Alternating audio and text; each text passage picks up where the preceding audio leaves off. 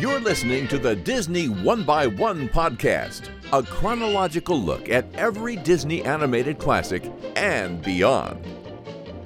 Here's your host, Mike Rolfing.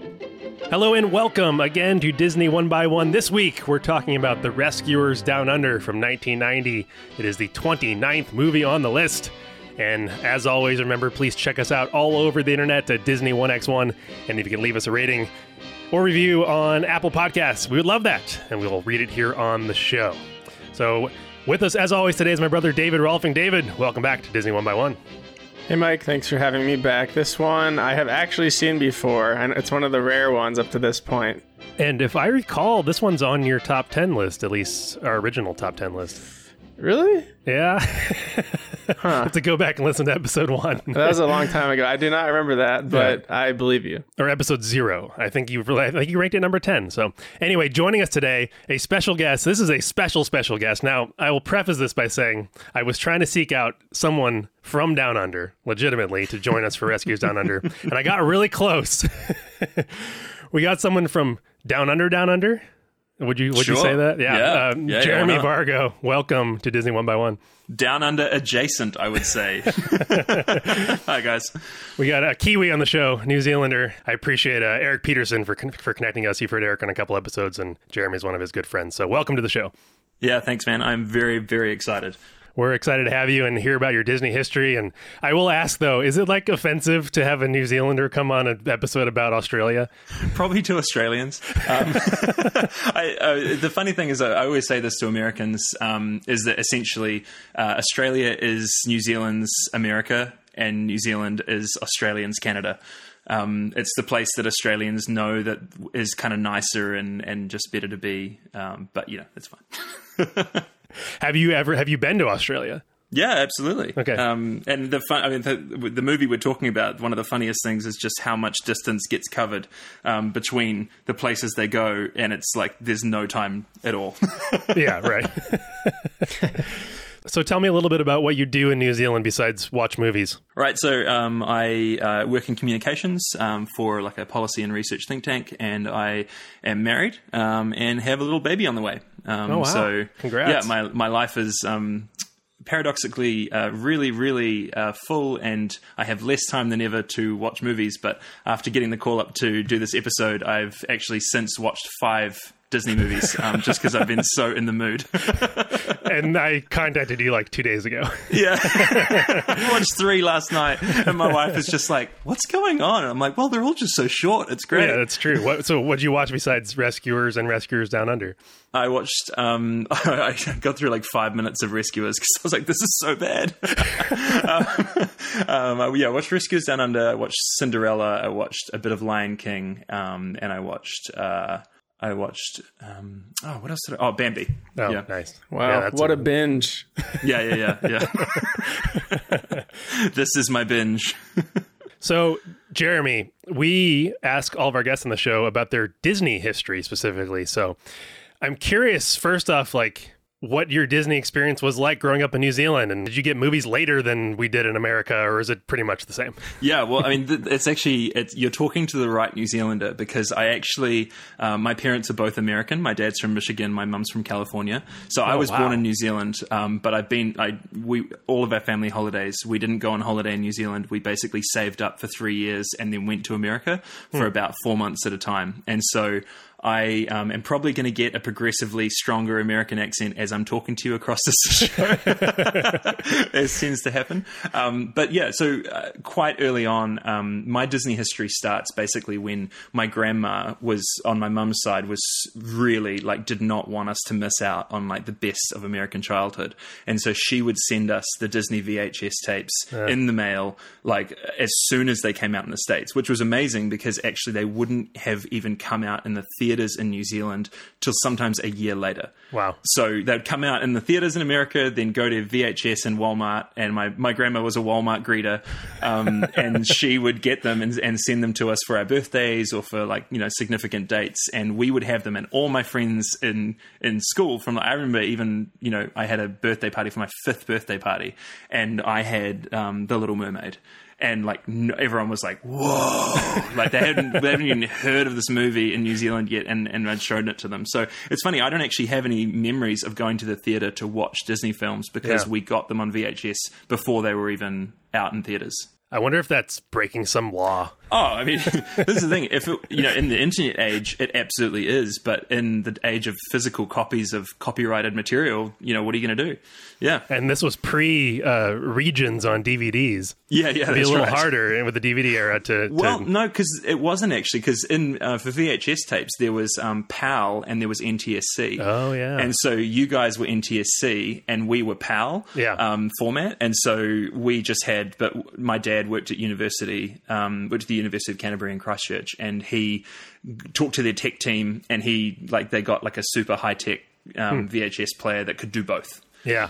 That's interesting. Yeah, because America, and I don't know exactly where PAL and NTSC where it's all divided, but it's like a frame rate difference and a format difference, and I still deal with that in my job now. I work for a TV show, and we do deliver to some international channels, and we still have to play with the different formats depending on where we're sending it to, which is pretty interesting. Yeah.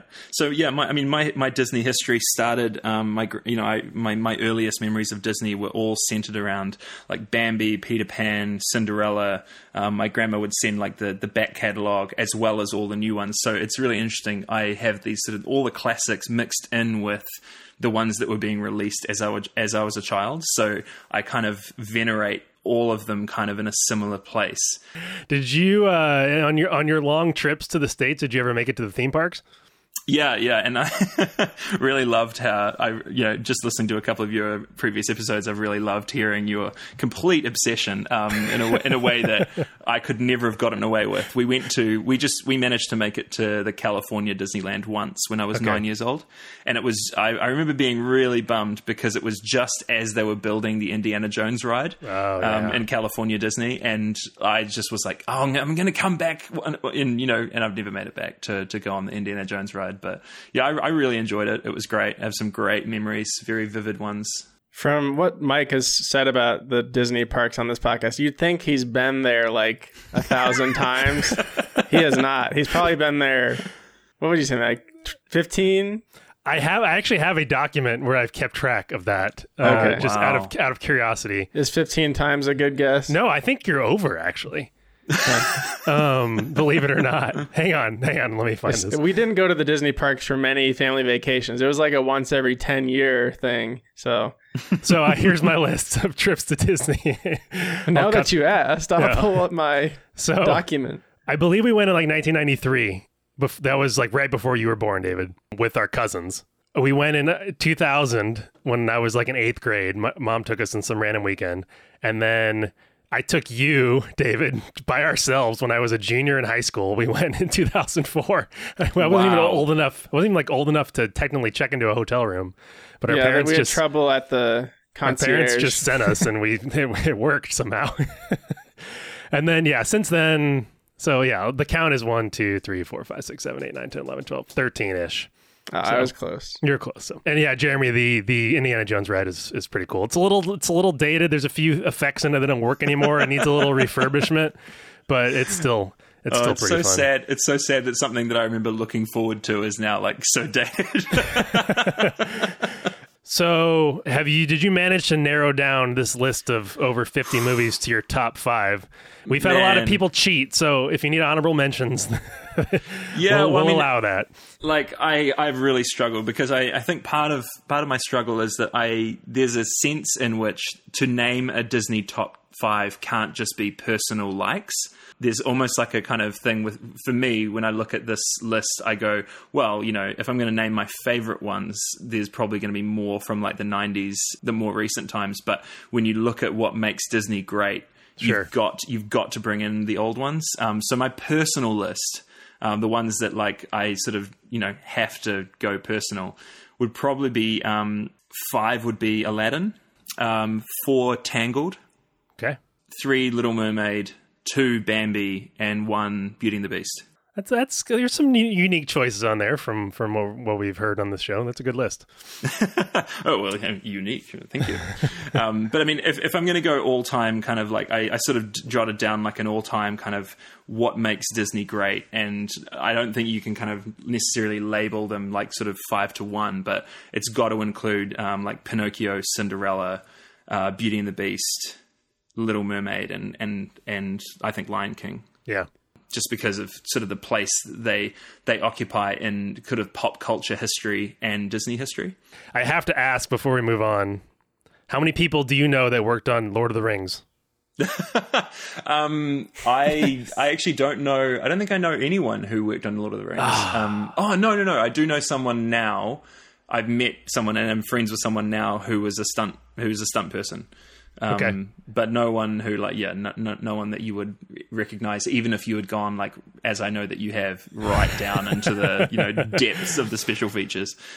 What species did that person play as a stuntman? An orc?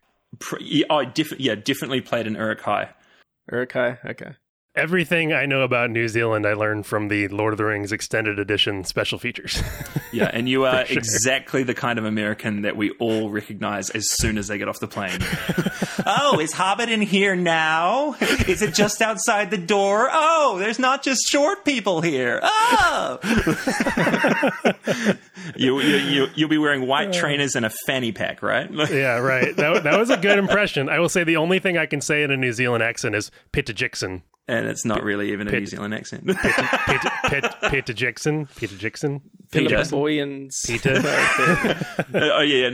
And Peter Jackson's voice, it would be, and me and Fran, me and Fran and Philippa, we were in the room and we were talking.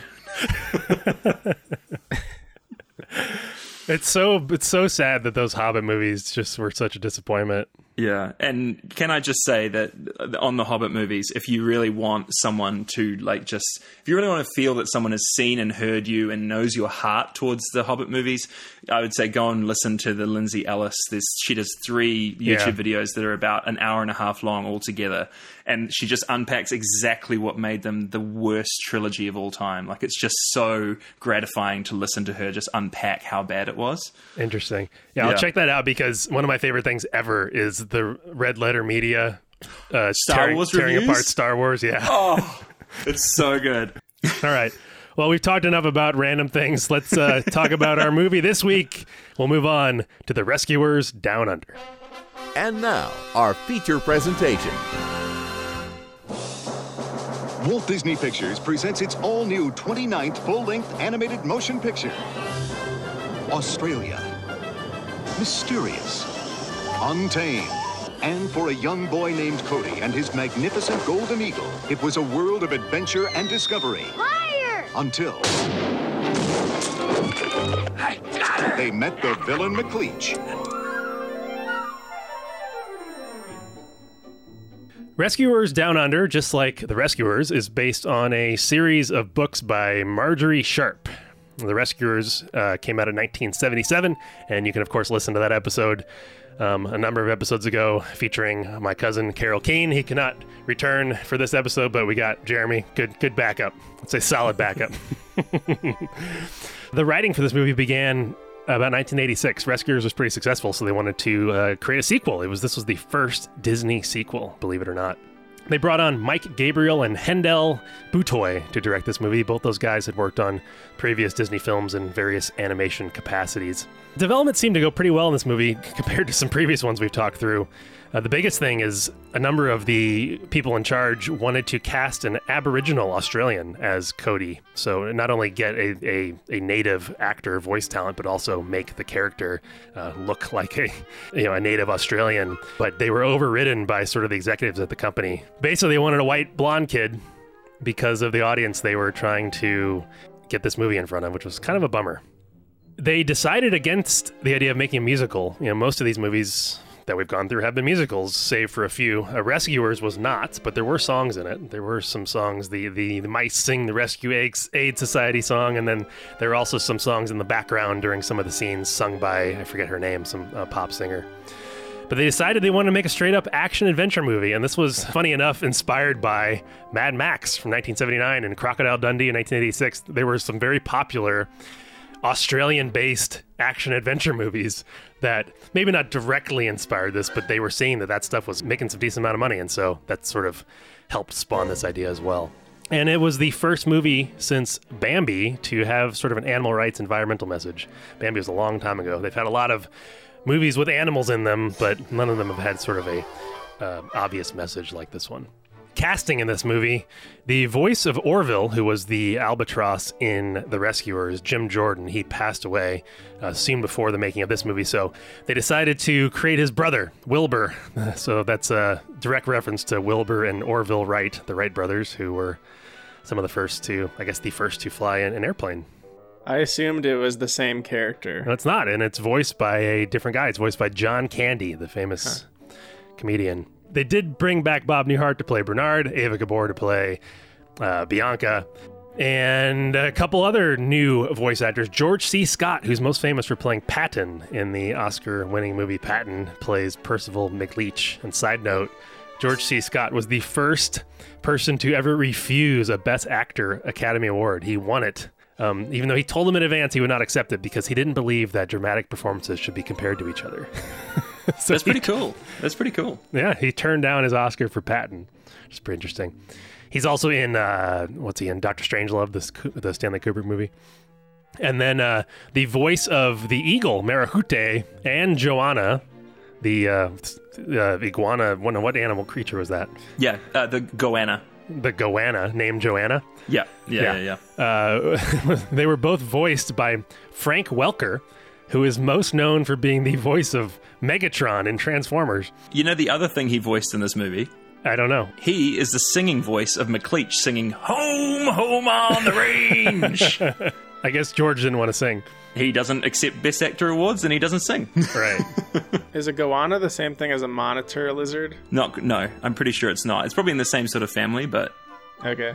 They don't have as thick a skin. Are there goannas in New Zealand?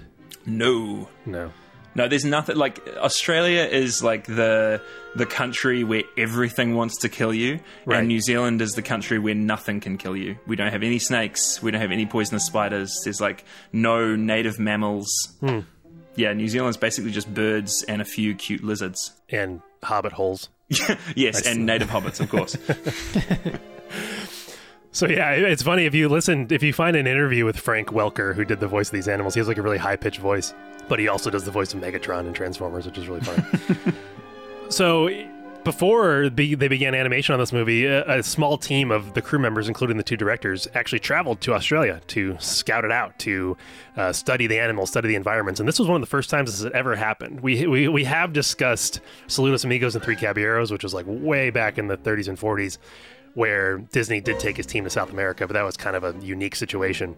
It was not really commonplace for these crews to travel to wherever they were basing these movies and study them, but the two directors convinced the producers to allow them to do it, and it kind of became standard after that. I believe a crew went to France during the production of Beauty and the Beast to scout that out as well. So, and I know crews went to Polynesia, Hawaii, to study for Moana. It's kind of become a standard practice of Disney and Pixar, and it started with Rescuers Down Under.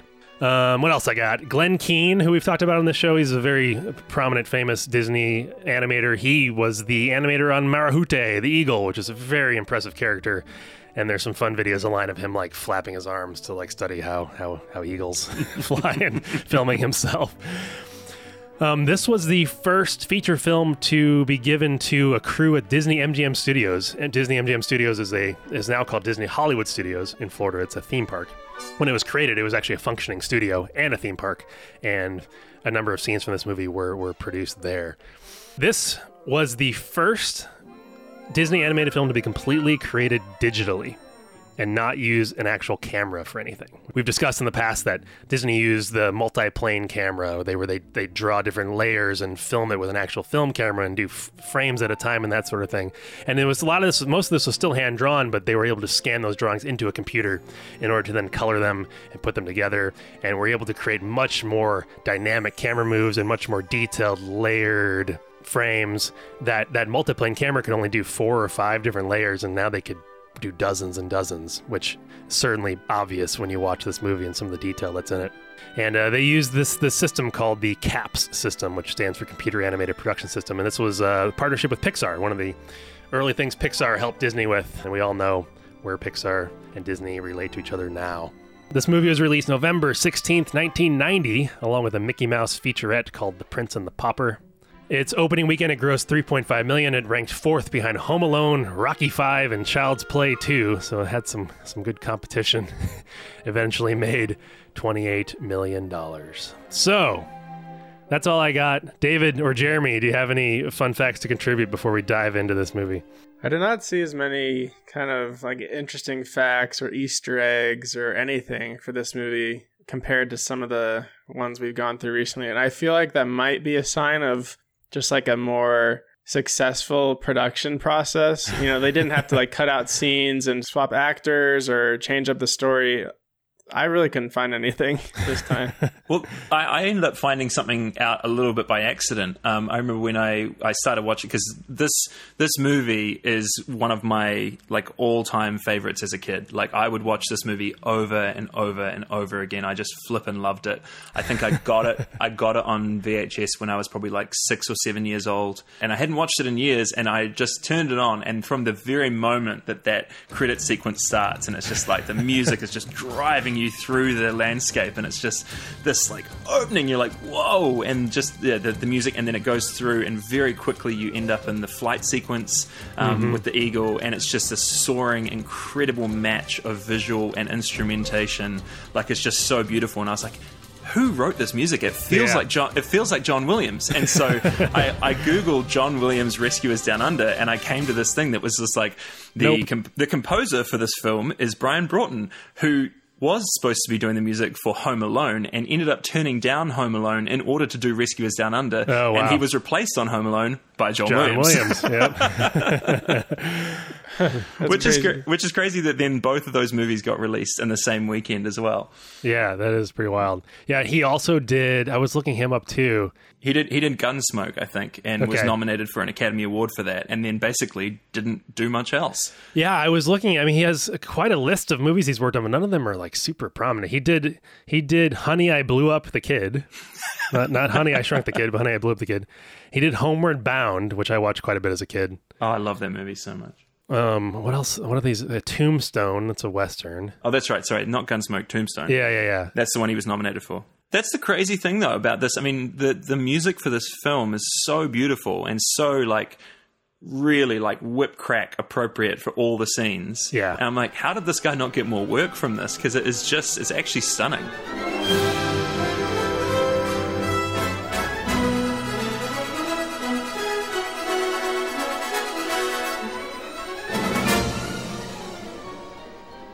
So before we dive into Rescuers Down Under, Jeremy, you've talked a little bit about your history with this movie, but how many times had you seen it? Did you have many memories of it? What was sort of your preconceived notions before watching it again this week? Yeah, I mean, I definitely, my preconceived notion of going back to it was that it was sort of like a lower tier Disney. You know, like I kind of think about Disney, you've got like the Disney mythology kind of, you know, the really amazing ones like Cinderella and most of the fairy tales and Lion King, like those ones that sort of make the Disney group of movies as incredible as they are. And then you've got sort of the fun adventure ones, and then the ones that don't really matter that much and they're just kind of good. And then you've got the crappy Disney ones. And I kind of see this one as kind of like one of the sort of middle tier of like, yeah, it was fine.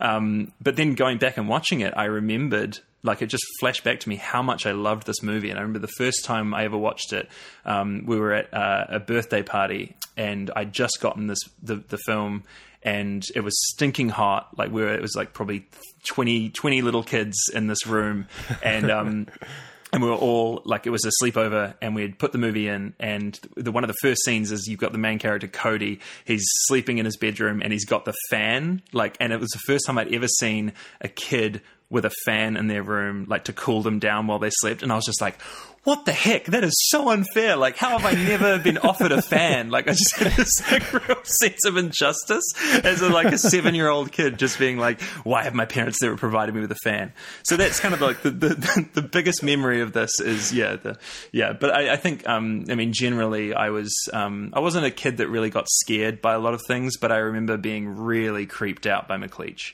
Yeah. It wasn't like I was really afraid of him, but I was just like, this guy is bad. And he's really bad, and like his bad truck and his bad like lair, like it all fit really well in a way that other Disney villains didn't quite match up to a lot of the time. He's definitely a great sequel to the villain in Rescuers. I know you said you didn't really watch the full movie, but that woman. Oh yeah, I mean she's insane as well. Like they're a great kind of 1-2 punch of villains in these movies for sure. Let me out of here! Let me go! You can't do this! Help! Help! Help! Breaker, little mate. I forgot to tell you, around here, you need to be quiet. David, Rescuers Down Under. I'm pretty sure you put this on your top 10 list, if I'm not remembering incorrectly. So what was your history of this movie? I don't know if we owned it. I think we did, or else I just rented it a couple times on VHS from Blockbuster. I definitely remember loving this one as a kid, and I think now watching it again, the reason I did was because it has that just overall adventure feel, and it's different from a lot of the other Disney movies because it doesn't have the musical aspect and the sing-alongs and that sort of thing. So it's more of just a straight-up action movie, and I think that appealed to me as a action, violence-obsessed child, I guess. But I also remember being kind of terrified of like the concept of being trapped in a cage, and his whole lair is just full of creatures caught in cages with that kid. So I remembered glimpses of the movie. I remembered for sure the eagle scene at the beginning, the overall plot and the interactions with the mice and them coming in relatively late in the movie. I didn't really have any recollection of like the overall plot, just glimpses. Yeah, I don't know if I'd seen this, and I say that a lot on this show. Like, I don't think I've seen this. For someone who loves Disney a lot. Well, that's why we're doing this show. I wanted to watch them all, so here we are.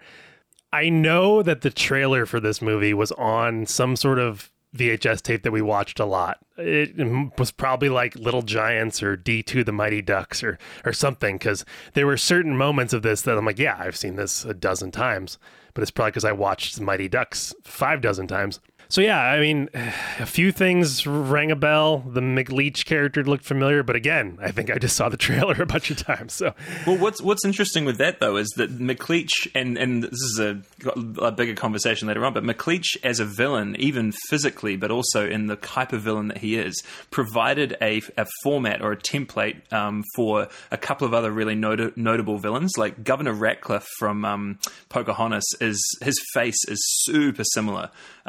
And just the whole environment and the interplay between McLeach and an animal like Joanna the Goanna and their personalities is very similar to the way that Jafar and Iago relate to one another. Yeah. And there's just all these templates. And it's funny watching this movie that was at the beginning or near the beginning of the Renaissance in the 90s and seeing how much of the iconic visuals and some of the sort of character beats almost map directly back to a lot that goes on within this movie.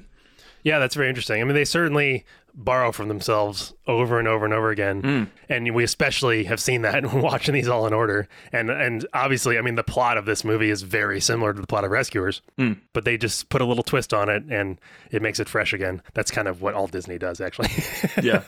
For the most part. so much better than The Rescuers, the first one. And that's a rare thing with a sequel. Usually sequels are as good or a little bit worse than the originals, and this one was clearly much better than The Rescuers. Well, and it was 13 years in the future, and I believe we talked on the Rescuers episode about how there were a number of the guys that kind of were the guys in the Renaissance that we keep mentioning began their sort of early Disney careers with around the time of the original.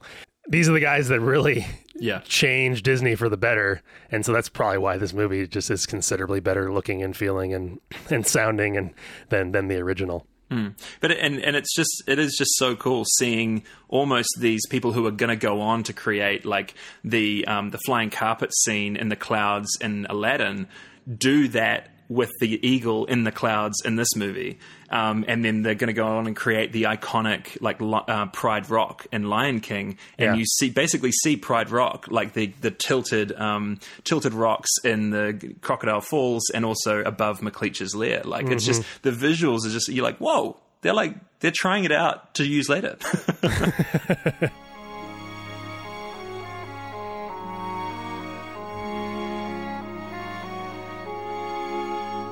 Now that you've watched it, though, Jeremy, what was your sort of initial reaction upon watching this movie for the first time in a while?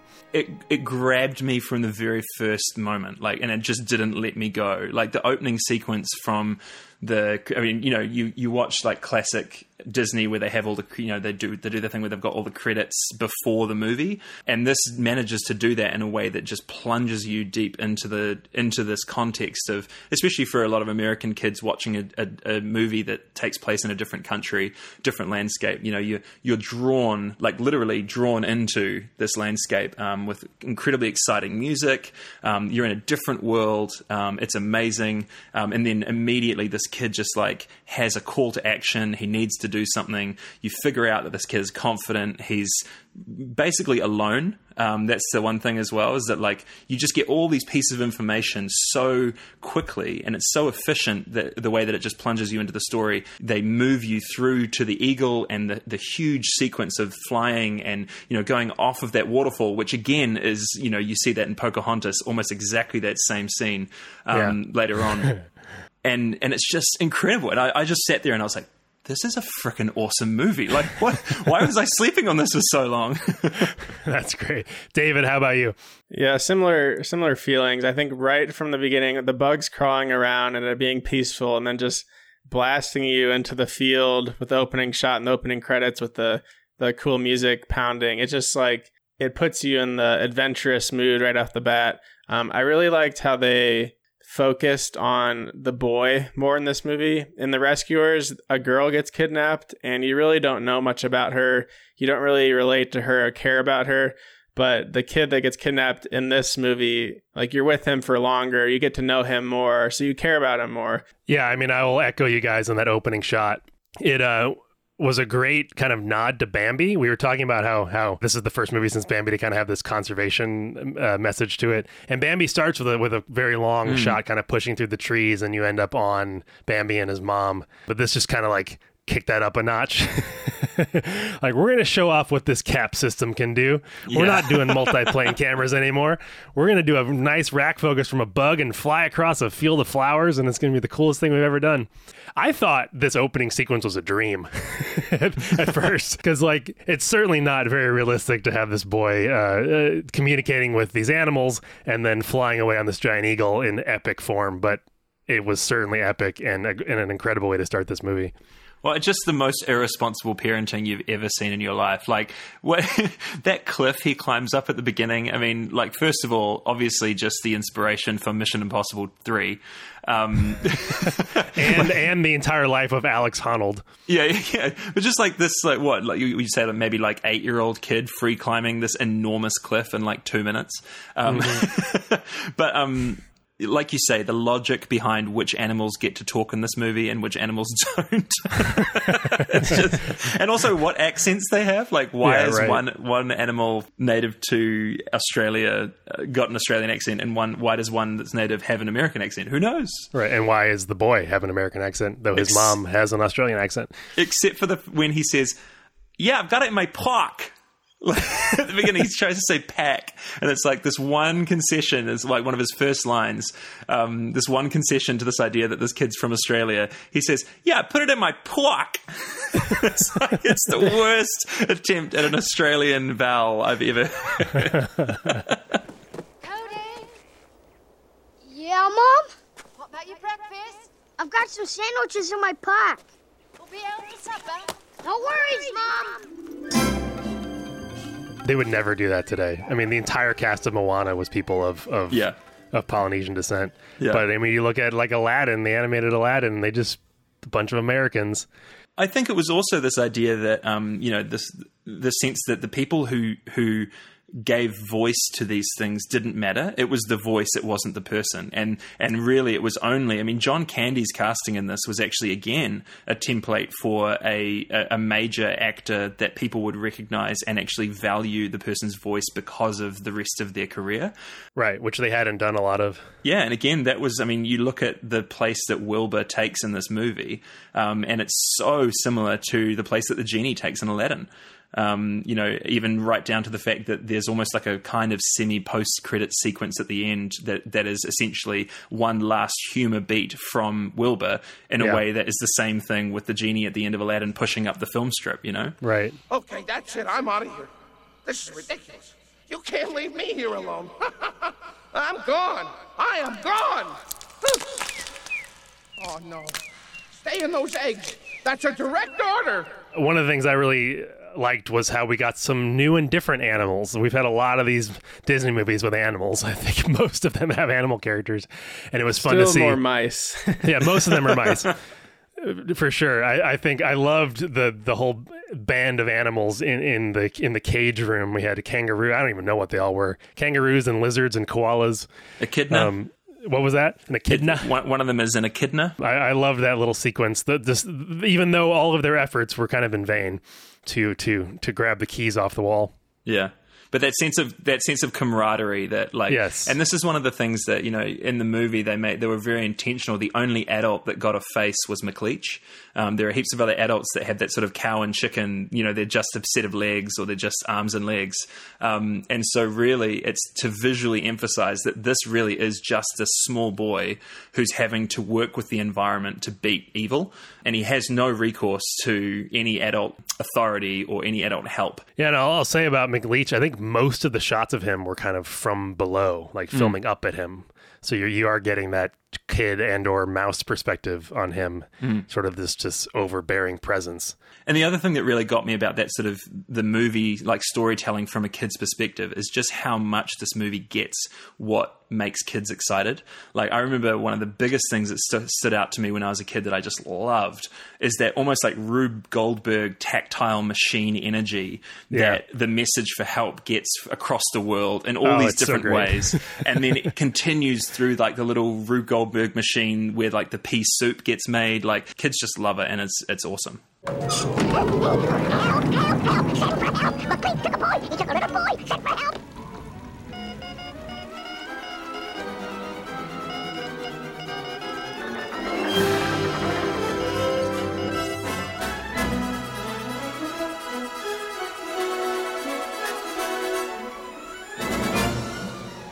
Oh yeah, that sequence was great, and it reminds me of the lighting the beacons in Return of the King, right? Totally. Bringing it back around to New Zealand. Yeah. Yeah, and we even got some of. I've talked in past episodes how much I love Disney maps, aerial shots of countries. They always do them very interestingly. There's a bunch in Dumbo and in Saludos Amigos and Three Caballeros, and we got a little bit of that here. I'm sure that was kind of a nod to some of those older Disney films and Indiana Jones. And which, Indiana Jones. This movie comes directly, in the wake of Indiana Jones and how, like, the travel across the world and those style of maps. Yeah. That is certainly what they were referencing. I was just rewatching the arrows flying across the world. It looks exactly the same as Indiana Jones style. Yeah. I think they copied them. And one of the cities that the arrow lands in is St. Louis. Woo! And Denver. Does it do Denver too? Yeah. Oh, nice. All right. So that takes us into the mouse world, which if you've seen The Rescuers, you've seen a lot of that. You've seen them at the United Nations before and everything like that. One of the scenes that I did remember clearly from watching it as a kid was their dinner and that chandelier. Yeah. And him messing up his proposal basically throughout the movie, which continues on as a theme, which is funny. But they introduced those characters fairly late, like 15 minutes in, I think. And then they don't actually get to Australia until 30 minutes into the movie. Wow. So it's kind of interesting, the pacing. It kind of emphasizes that the boy, Cody, is the protagonist, not these mice like they were in the last movie, because they didn't get involved until half of the movie was finished.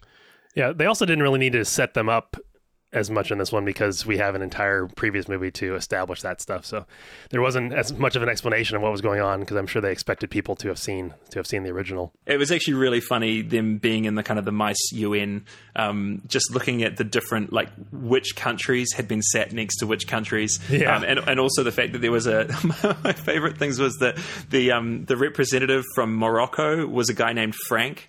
It's like, really? A mouse Maybe from that's Morocco? short for something. Maybe that's short for something. And then It's a when I was nickname. watching the original Rescuers, the nameplates on the desks, you may have picked this up in the original when you were talking about it, but the nameplates on the desk had representatives from countries as well known as Africa and Vienna. What? Really? Yep. So there's a nameplate for Africa and next to a nameplate from Vienna. It's so funny, man. Nice. Huh. Yeah, well, maybe they're just trying to see if you caught it. Yeah. Yeah, I'm looking at the name cards. They're all countries on this one, so they corrected that. Yeah. Okay. I was just going to add, this one definitely stood out to me animation-wise as, like, it looks like a modern movie. The level of animation could pass as, like, a new movie maybe 10 years ago. It's like, it looks so good. There are so many shots, like, when he's trying to propose again before that snake shows up. There's, like, reflections in the water that look amazing. There's a lot of really cool, just like perspective shots, especially when he's flying around on the eagle, just to make it seem more vast and expansive, that just look way better than these past movies we've been watching. So I definitely appreciated the quality of the animation as well. And Mick Leach's Mad Max vehicle is pretty sweet. Yeah. Yeah, totally. I was not expecting him to try to feed that kid to the crocodiles. That was brutal. Yeah, sure. It's like, and this is, I guess, it's interesting because going back and watching this, I'm just like, wow, there's a lot of moments in this movie that would not pass muster today. And it's that classic, like, people our generation are just like, oh man, when it was back, we didn't even care about that sort of stuff back in the day. But like, like you just said, him trying to feed him to the crocodiles and like shooting a gun at the child, like just above him, like to get rid of the rope. And also like all the body horror with Wilbur, like, with all the medical, medical, like, it's actually really like Nurse Ratched kind of levels of, those like mice are creepy. brutal. And I remember as a kid absolutely loving it and just thinking it was the funniest thing ever. But again, just all stuff that I just do not think they would do now. Yeah, this movie was rated G when it came out, and I don't know how you guys do ratings in New Zealand, but G is like for all audiences, and it would at least be PG today. Yeah. Oh, totally. I mean, even just for, like when McLeach is singing the Home on the Range thing, and it's just like, where the critters and tied up in chains, I cut through their sides and I rip off their hides. Like, I had never heard the original Home on the Range song, so like I literally would sing that song, and like, and adults who hadn't seen The Rescuers Down Under would be like, this kid is so screwed up in the head, man. that is pretty messed up. Yeah, I mean, because the original lyrics are like, where the deer and the antelope play. Yeah. Home on the range, where the critters are tied up in chains. I cut through their sides and I rip off their hides, and the next day I do it again. Everybody, home on. Well, and also the hero of the whole piece, Bernard, at the end, he actually murders McLeach. Like, he pushes him into a crocodile infested like thing, and he knows the whole point of pushing him in there is to kill him. Like, but he doesn't die. He falls off the waterfall though. Yeah. But the intent behind what Bernard is doing is to essentially kill him. He knows what's going to happen. Like, I was like, oh, that's interesting. Are you sure he doesn't like trip? No. He pushes it because he's teetering on the edge, and Bernard goes and pushes his shoe. I'm watching it. Oh yeah, he sure does. I just pulled it up with one little finger. He pushes his shoe, and then he brushes his hands off. Yeah, and what, man, I have to say that climax of the film, I really like I mentioned at the beginning how tight the writing and the plotting of this film is. And I really, like, we've talked about how, Cody's really the protagonist of this film. But what's amazing about the ending of this film is it all comes together, is that the plot of Cody and McLeach and the Golden Eagle, and the plot of Bernard and Bianca, and this sort of, triangle that's going on with Jake, and our sense of, feeling sorry for Bernard, that he's sort of this put upon guy who's, genuinely a pretty good guy, but he's a bit of a wuss. All of those story threads actually come in and join up perfectly in one moment and one action of Bernard basically being like, all of this is up to me and I've got to chase this thing. And it's him proving himself. It's him saving Cody and the Eagle. I was just like, man, this is such good writing. Like, it's just really great how all the emotions and all the emotional threads of this film have just come together.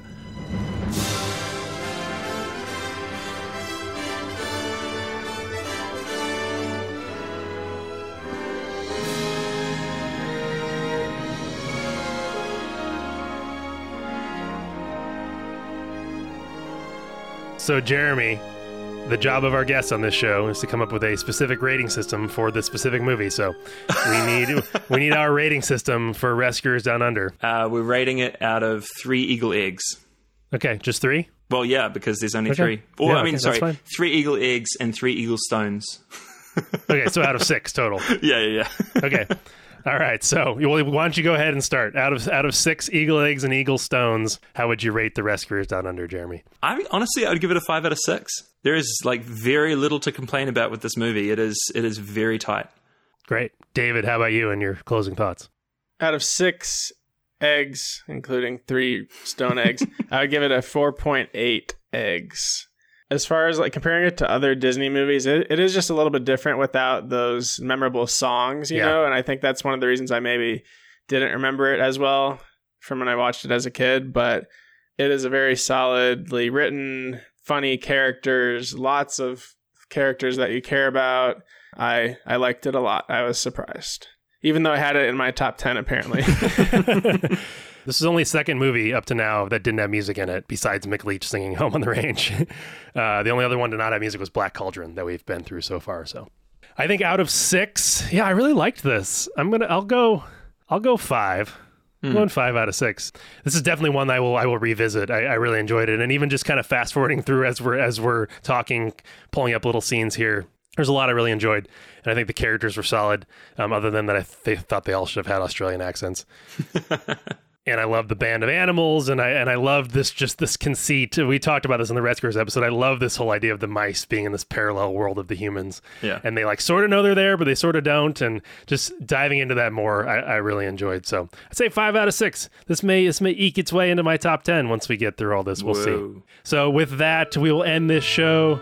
Jeremy, thank you so much for joining us today. And you have a podcast of your own. Why don't you tell us a little bit about it? Yeah, so I am with a group of guys called Cult Popture in New Zealand. That basically, 2 of the guys do a regular show called Film Franchise Fortnights, where they watch an entire film franchise in a fortnight. And then we also delve into the weird world of Cult Popture, pop culture. Yeah, so I guess you can check me out on there and hopefully enjoy. And that's called Cult Popture? Yeah, that's right. On the places where all good podcasts are found. All right. And David, thank you again for joining me on this journey. He's got to find a movie quote. Thank you, Mike. I had a quote. I didn't make it all the way through 3rd grade for nothing. All right. Yeah, I'll use that one. We'll use that one. Thank you. And remember, please check us out everywhere on the internet at Disney1x1, and please leave us a rating and review on Apple Podcasts, because it really helps us out. With that, we'll end the show next week. As we said, we have Beauty and the Beast, a classic of all classics. And we'll see you then. Goodbye. Bye-bye. You can say goodbye, Jeremy. Oh, goodbye. Thanks for listening to the Disney 1x1 podcast. If you have any questions or suggestions, send us an email to disney1x1@gmail.com. You can find us on Instagram, Twitter, and Facebook at Disney1x1 and at Disney1x1.com. We'll be back next week with another exciting episode of the Disney 1x1 podcast. How are you guys connected? How do you know each other? We just met. Okay. We've been friends for so long, right. Like 4 minutes now.